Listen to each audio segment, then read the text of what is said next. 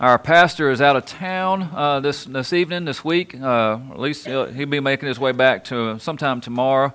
Once or twice a year, he'll go off for an intensive time of preparation, sermon preparation, and so he's up in Toccoa, putting a lot of time in the Word this week. And so we want to pray for him while he is gone. He has assigned to me the entirety of Matthew chapter 18. Which is a challenge. There are so many rich stories and biblical instruction that Jesus gives to us here. It's going to be a challenge to do it just in an overview tonight. But we're going to do our best take our best stab at it. For me, the takeaway is of the entire of the chapter is that Jesus is wanting us to have an awareness of our forgiven state in front of Him, which results in a humility, which then influences how we interact with the lost world and those within the church. And so He wants us to be mindful of our forgiven state, which results in a humility, which influences how we interact with people both inside and outside of the church. Awareness is a key word for us tonight. I once took a group of college students to Boston on a mission trip. We were there to support a work of a church planner. And like most mission trips, you usually have a day where you can do some touristy type things. And of course, I took us to Fenway, and we got to see the Green Monster and watch the Boston Red Sox play that night. And then the next day, that morning, we had 3 hours or so. And so we got the group to the center of Boston. We divided them up into groups of 3 or 4, whatever it happens to be, gave them a location, a destination where they needed to be back in three hours, and then sent them off. How many of y'all had a chance to go to Boston? Has anybody had a chance to? I've been to Boston. All right, so one of the things that they have there is called the Freedom Trail. Did y'all do the Freedom Trail? All right, so the Freedom Trail is this pathway that takes you by Boston's most historic sites. Paul Revere's house, where the Boston Massacre occurred, Bunker Hill. And the way they have constructed the site is they have painted a red line 6 inches wide. It may have been a foot wide, I can't remember, but a red line. You find that red line and it takes you past all these places. Well, we had a girl in our group who was content to let somebody else do the thinking and be led, and she was. And at the end of this 3 hours of being on her own, she turned to another girl in the group and she said, "I'm just so impressed. You've never been to Boston before, but you've taken us by Paul Revere's house, the Boston Massacre, the Bunker Hill. You just intuitively know where to go." And the girl just pointed down at her shoes. "Why are you pointing at my shoes?" "No, I'm not pointing at your shoes. You see the red line? That's the red line. I'm walking the red." Oh. Well, being in a college group, which is rife with sarcasm, the girl, she had no quarter the rest of the trip. She was oblivious and a bit embarrassed. I'm not sure if you've ever been clueless before or had a lack of awareness. We often use cluelessness to describe somebody who is missing the obvious. They're just missing it altogether. They're preoccupied with small matters, so much that they miss the big picture. That can either be where they are or what they're doing or how their behavior affects someone else. This is just a general lack of awareness of cluing in. When I did a Google search for examples of clueless behavior, almost all of them came back dealing with bosses. I'm not sure what the implication is for there, but they all dealt with bosses. But you've seen videos of people that have been engrossed in their cell phones, and they walked out either into traffic or fallen, or I've seen some where people have walked into the National Mall, the water there, the lake there at the National Mall. It's amazing what people do. Well, in our passage today, Jesus is dealing with a lack of awareness about the issue of forgiveness, and the songs that Tim has selected for us tonight are just really tie in with what Jesus would have. It deals with a lack of awareness on the part of the disciples. They were unaware of how much they had been forgiven. They were unaware or clueless about the nature of their sin, their sinful nature, even as it existed as disciples. And they were unaware of really how their influence on the people young and old and both inside and out church was playing out. So Matthew 18 has several sections whose connectedness may not be immediately clear, but it's there. And so let's first just give a quick skim of the chapter, see what's there, and then we'll jump into it. We see the disciples in the first section arguing over who is going to be the greatest in the kingdom of heaven. We see Jesus' instruction then not to lead children astray or ourselves astray. Then we have the parable of the lost sheep, then instruction on church discipline and church restoration, and then it culminates in the parable of the unmerciful or unforgiving servant. And I believe these are all parts of a consistent message where Jesus is calling for us to be mindful of our forgiven status, to have humility, and to have those two things influence our evangelism, influence our outreach, and influence our church life. How do we interact with each other, one with another? And so let's start in with these opening verses, Matthew chapter 18, verses 1 through 5.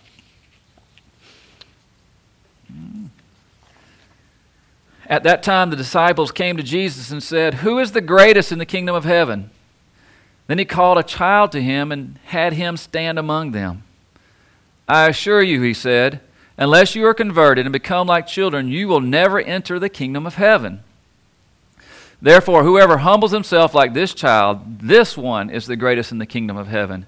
And whoever welcomes one child like this in my name welcomes me." The disciples, they were jostling for position here. You remember back in Matthew chapter 10, Jesus had sent out the 12 on a preaching tour. And undoubtedly, and this is just, I'm reading this into the text, but they didn't all have the same level of experience when they went out. Perhaps it was Matthew or John or Peter that saw a larger number of conversions, a large amount of repentance, or it could have been any of the other disciples, Bartimaeus, who had the greatest number of demons being cast out. And so they were comparing perhaps internally, what contribution did I make? How is that going to be perceived by Jesus, the boss? And what kind of position or responsibility or honor am I going to have in the kingdom, in the future kingdom? And so they were evaluating who would merit what.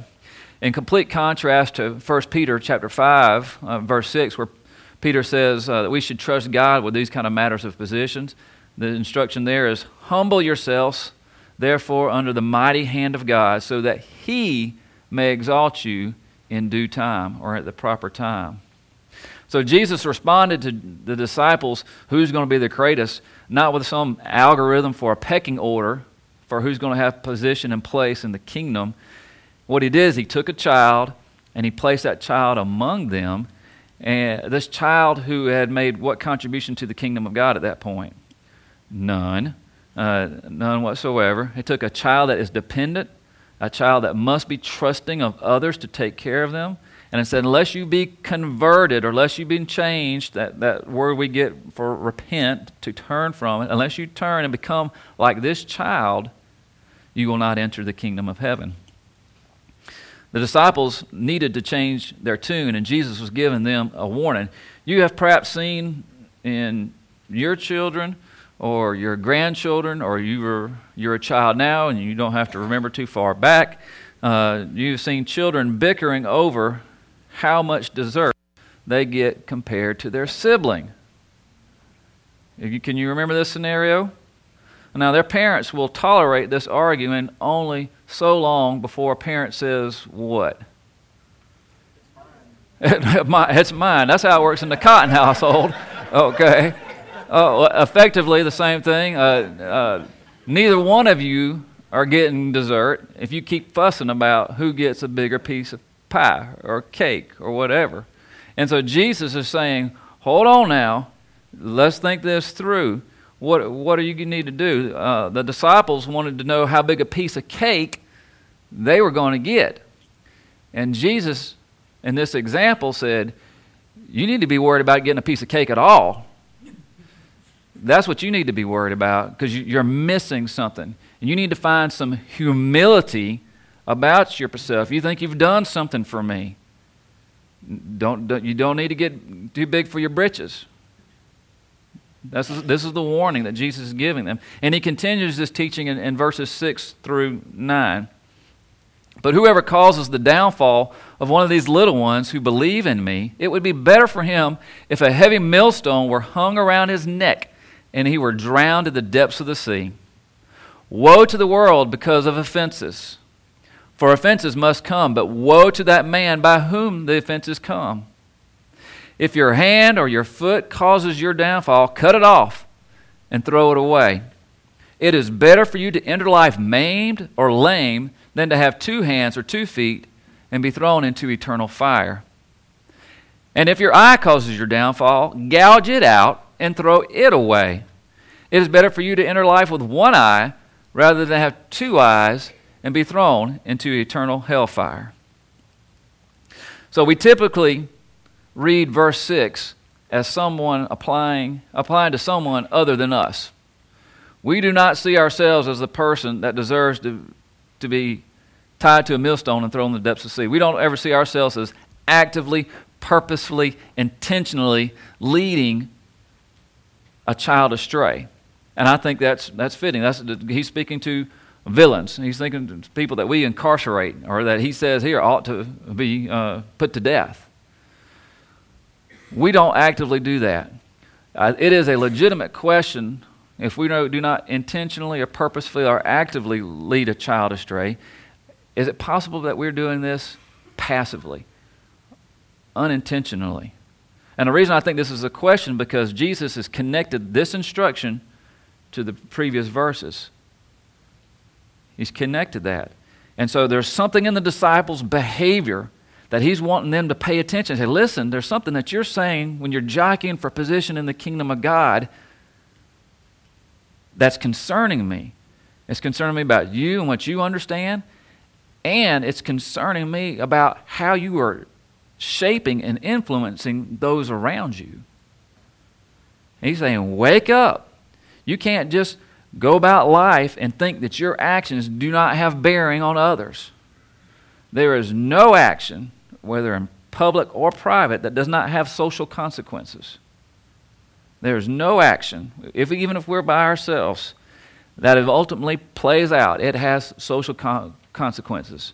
It affects and it influences those around us. And he's saying, be careful. We can passively lead people astray. There's an NBA analyst, Charles Barkley, and 20 years ago when he was playing NBA, he said famously, I am not a role model. And he was saying, just because I'm a good basketball player, I should not be a role model. And I can appreciate that statement. I can appreciate his honest evaluation of himself. I cannot appreciate his naivety, though. It is naive to think that he does not have influence. And it is likewise naive for every single one of us, regardless of how well we play basketball, to think that we don't have influence. We do, and we should be careful not to be sloppy, or to think perhaps because we don't have prestige that we've got room or license to be sloppy with our behavior, to not be tight with our behavior, maintaining our purity and our holiness and our goodness, that does not have influence and consequences to bear. It does. And Jesus is saying, pay attention, be careful.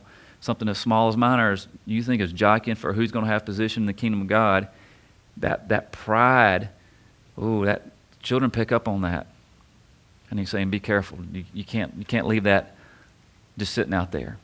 You got to tackle that. You got to address that. So the gospel here, the gospel works in our justification and our sanctification.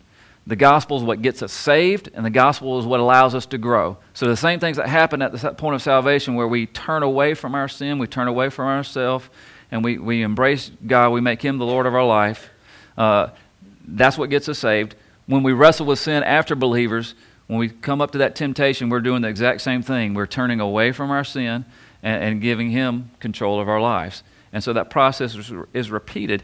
And if we apply both of those to this text, I think we can come away with a couple different lessons. First, for the salvation, I think this whole passage here can be a metaphor for salvation. If there is if there is no point at which we are having to limit ourselves, to restrict ourselves, to cut ourselves off, to hold ourselves back, if there's no point at which we are having to pull back the reins on ourselves, then the question is, have I ever made Jesus Christ the Lord of my life? Have I ever made Jesus Christ the Lord of my life? Because if I'm doing everything that I want to do,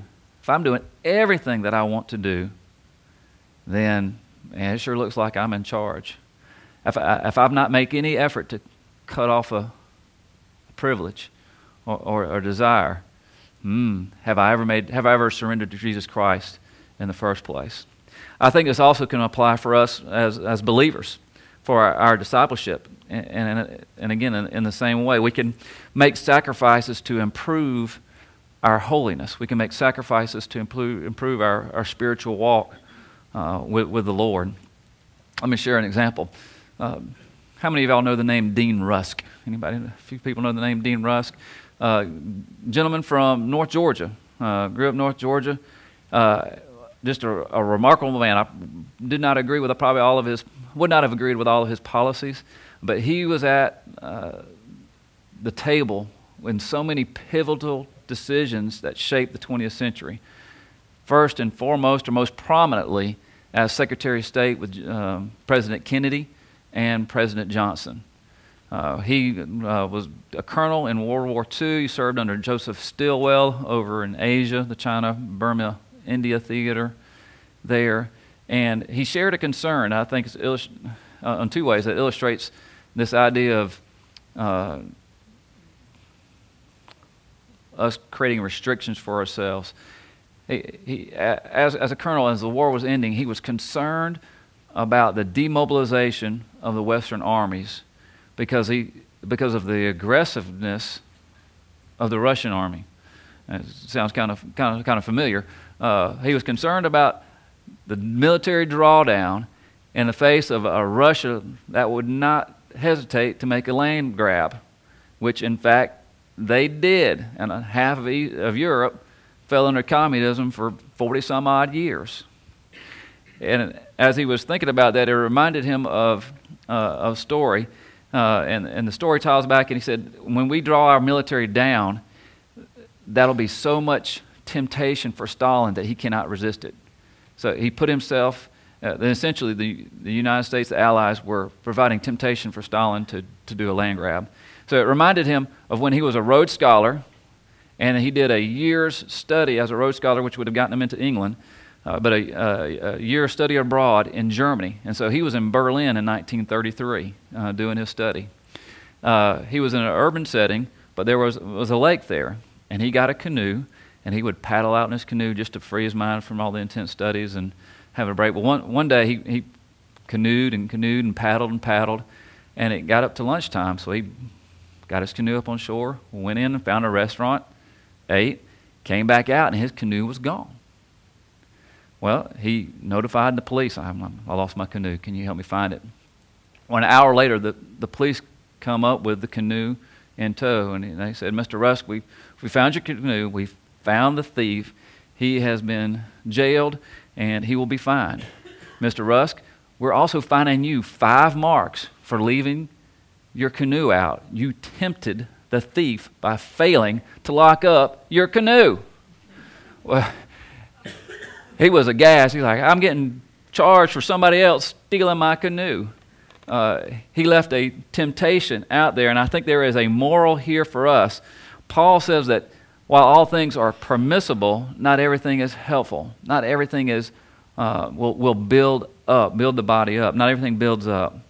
So years ago, I chose to restrict how much media I consumed because I didn't want to pay for it. I was cheap. But I found that not only did I have extra money, I found that my thought life also improved. And now that we can't afford it, we choose still not to have a lot of media for that very reason. And the price I pay for that is not keeping up with sports as much as I'd like to. I have to read more in the paper than I would like to. But that is a restriction that I've put on myself, and it helps me. Now that's my deal. I'm not projecting that on you. You may have a different deal, and it could be any number of things. It could be how you spend your time. It could be who you hang out with. If you're not editing, particularly for young folks, if you're not editing who you're hanging out with, that could be trouble. It could be our shopping patterns, our spending patterns, or our eating patterns. If there's not some form of restriction there, there's probably an opportunity there for us to grow. So let us not be clueless or unaware of that our sin nature, even as believers, let us not be clueless that our sin nature as unbelievers is still active. And we need to be careful of that. The next counsel that Jesus has for us comes in the parable of the lost sheep, verse 10. Verse 10, the parable of the lost sheep. See that you do not look down on one of these little ones, because I tell you that in heaven their angels continually view the face of my Father in heaven. For the Son of Man has come to save the lost. What do you think? If a man has 100 sheep and one of them goes astray, won't he leave the 99 on the hillside and go and search for the stray? And if he finds it, I assure you, he rejoices over that sheep more than over the 99 that did not go astray. In the same way, it is not the will of your Father in heaven that one of these little ones will perish. So we have this parable. One goes off. There's 99 here. The shepherd goes after the one. What are the implications of this parable for the church? What are the implications of a disproportionate balance towards the one, the lost, the one that's gone astray, for the church? How does that show up in what the church talks about? How does that show up in what the church prays about? Do our prayer requests on Sunday morning in our class, our Sunday school classes, do they reflect this kind of balance, a shift towards the lost? Does it reflect what our shepherd, what our pastor talks about, leads us in? Does it reflect what pops up on our church calendar? Or not pops up, what's scheduled on our church calendar? Okay? There is a tilt here in this passage that leans toward the lost. Now, there's no implication, it would be false to read in there that the shepherd should not feed the flock, the shepherd should not nurture the flock or protect the flock. That's implied. But there's a message, and it's clear here, that the church needs to have a priority on those that are not here than those that are here. That's the leaning that this passage is giving to us. And so we need to be leaning in that direction. A common practice in sports is to discipline a player when they commit an infraction or a foul, a penalty of some sort. I'll ask you, Tommy. Tommy, what kind of discipline did you do when there was a gaff a mental gaff on the baseball diamond? Did have to run. So most of the time, when it's an athletic type situation, there was some kind of running or conditioning drill that you would have to do if you made a mistake. Before my senior year in high school, my position coach, defensive backs, safeties and corners, he came to us and he said, "You will never run for a pass interference call. You will never run," which was completely flat in the face of what our defensive coordinator had told us. He said, "Don't worry about it." You know how many pass interference calls we had that year? Not a single one. Not a single one. See, our coach knew us. He knew he needed to tilt us to be more aggressive in our coverage, but we never got out of balance. And I think our shepherd here at Beach Haven tilts us. I have never personally been guilty of over-evangelizing or being over-aggressive. And I don't mean that pejoratively. I mean, I have not yet made that mistake. And so we get a disproportionate balance, or we may feel that, but it's just to keep us from being so far perhaps the other way. So there's instruction here for us to lean towards the lost. Now, Jesus transitions from a concern about those that are outside the church to life within the church, particularly within the area of church discipline and restoration. He says here in verse 15 through 19 through 20, If your brother sins against you, go and rebuke him in private. If he listens to you, you have won your brother. But if he won't listen, take one or two more with you, so that by the testimony of 2 or 3 witnesses, every fact may be established. If he pays no attention to them, tell the church. But if he doesn't pay attention even to the church, let him be like an unbeliever or a tax collector to you. I assure you that whatever you bind on earth is already bound in heaven, and whatever you loose on earth is already loosed in heaven. Again, I assure you, if 2 of you on earth agree about any matter that you pray for, it will be done for you by my Father in heaven. For where 2 or 3 are gathered in my name, there I am among them. So, good old-fashioned church discipline. Does anybody remember good old-fashioned church discipline, or what that might mean? I don't know if everybody's well, I see a historian in the back. I won't make a historian happy. My family roots are in South Georgia, or Irwin County, and I read a book published in 1932, I think, on the history of Irwin County. And at the back of the book, it had minutes from the churches, or the meeting houses, as they were sometimes called. And they listed, I won't say everything, but when people joined, when people left, which pastors came on, which pastors left, and they listed church discipline. And so I just jotted a few down this afternoon. February 25th, 1854, Mr. Jesse Hobby was excommunicated, that was the language, excommunicated for drinking too much. Richard Tucker was excommunicated for profane language on October 24th, 1863. And Sibby Alexander was excommunicated for unchristian conduct, also June 25th, 1864. There was another man in another church who was excommunicated for falsehood and having a disrespectful chat about his wife. He was excommunicated. 3 cheers for that church, right? That's good. Now, some people believe that church discipline is not done anymore. We think perhaps that since it's not done like this, that church discipline is not done. That is not true. That is not true. The best church discipline involves how many people? 2. That's right. So how many people know about it beyond those people? Nobody knows about it beyond those 2 people. And feels less like discipline as it does more like restoration and being in harmony with each other. And so the best church discipline happens when nobody even knows it, and they might even know it's called church discipline. It's just happening. Now, what we find is that before discipline takes place at the corporate level, almost everybody becomes repentant. Almost everybody becomes repentant. We do have instances where a couple folks can't get it sorted out, and sometimes they come and talk to a deacon or they talk to a pastor and they invite us to help, and we get in there and we have those kind of conversations. We'll almost always find the person repentant. We'll also find that when somebody is not repentant, they usually check out.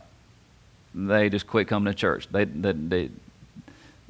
get too uncomfortable, and they say, "I'm out of here," and it's to their harm that they leave. And you see, so in verse 17, you're dealing with an unteachable spirit at that point. And boy, Proverbs has got some strong counsel for those that are not teachable. Those that will not listen to somebody will be broken beyond healing, and suddenly be broken beyond healing, and suddenly. And so we don't want to be unteachable at all. So now we get to this great parable, the great parable of the chapter. I think it's the capstone here. It's the parable of the unforgiving slave. It's the unmerciful servant, however you have it labeled there in your Bible. And it comes in response to Peter's question in verse 21. How many times should I forgive my brother? And I think Peter, he's just digesting right now what Jesus has told him about church discipline and church restoration. And so Peter's trying to think, okay, how's this going to work? We've got a few turkeys that I know that's going to push this process. Now, Jesus, you laid out 3, and depending on how you treat an unbeliever or a sinner, you might have 4 steps here in Jesus' restoration process. All right, so I'm Peter. All right, Jesus, would it be good if we doubled that? That we forgive somebody up to 7 times. So he's doubling the process, which I think is actually a generous response. Peter takes what Jesus has given us. We're going to double that. I think that's kind of, I'm impressed by that. I'll say it that way. Well, Jesus tells him the story to put it all in perspective. And so Jesus says there in verse 22, I tell you, not as many as 7, but 70 times 7. For this reason, the kingdom of heaven can be compared to a king who wanted to settle accounts with his slaves. When he began to settle accounts, one who had owed 10,000 talents was brought before him. Since he had no way to pay it back, his master commanded that he, his wife, and his children, and everything he had be sold to pay the debt. At this, the slave fell face down before him and said, Be patient with me, and I will pay you everything. Then the master of that slave had compassion on him and released him, and he forgave him the loan. But that slave went out and found one of his fellow slaves who owed him 100 denarii. He grabbed him, started choking him, and said, Pay what you owe. At this, the fellow slave fell down and began begging him, Be patient with me, and I will pay you back. But he was not willing. On the contrary, he went and threw him into prison until he could pay back what was owed. When the other slaves saw what had taken place, they were deeply distressed and went and reported to their master everything that had happened. Then after he had summoned him, his master said to him, You wicked slave, I forgave you all that debt because you begged me. Shouldn't you have also had mercy on your fellow slave, as I had mercy on you? And his master got angry and handed him over to the jailers until he could pay everything that it was owed. So my heavenly Father will also do to each of you if each of you does not forgive his brother from his heart. So a very powerful story. It's rich in the irony and just the pompousness, the arrogance of the unforgiving servant, the one that did not have mercy, the juxtaposition of being forgiven so much but not willing to overlook so little. You know, the denarii. The denarii was the wage for a daily labor. So if you're a day laborer, you got paid a denarii at the end of the day. A talent was 6,000 denarii. And then this guy owed 10,000. So instead of putting a dollar figure onto it, if you just add up the days and the weeks to the months to the years, this guy was in debt for 200,000 years worth of work. 200,000 years worth of work. Now, the other guy, that was 100 denarii. So 3-4 months worth of work. It's not $20 between the guys. That's real money too. But not compared to 200,000. I think Jesus is wanting us to say or observe that this guy is clueless. He's clueless. He is not aware of the big picture. He's so absorbed in something small that he can't see what's going on around him at all. And so, think with me, if you will, this is just conjecture. If Peter, and Jesus is telling a story, if Peter was a character in the story, as Jesus is telling the story, who do you think Peter's identifying himself with? The guy that owed a lot or the guy that owed a little? I think Peter's initial question, forgive up to 7 times, I think Peter's probably reading himself into the guy that had just a small debt.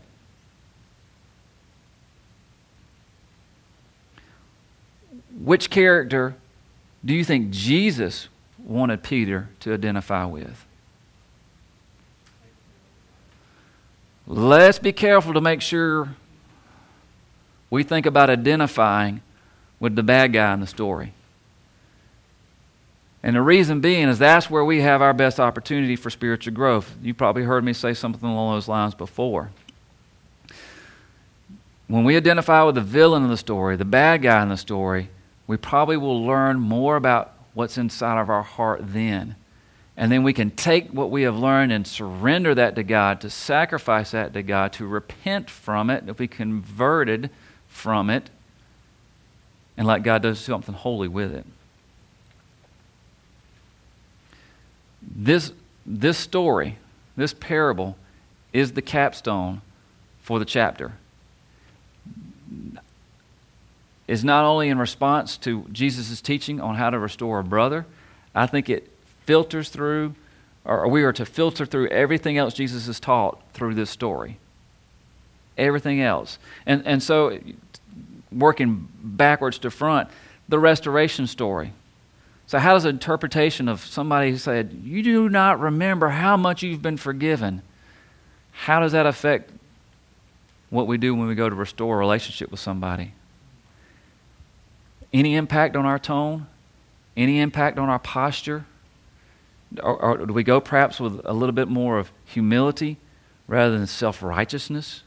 Even though I've been wrong, I can do self-righteous. Should I be more humble? Would we take the posture that Paul tells us to do in Galatians? To go and gently restore a brother.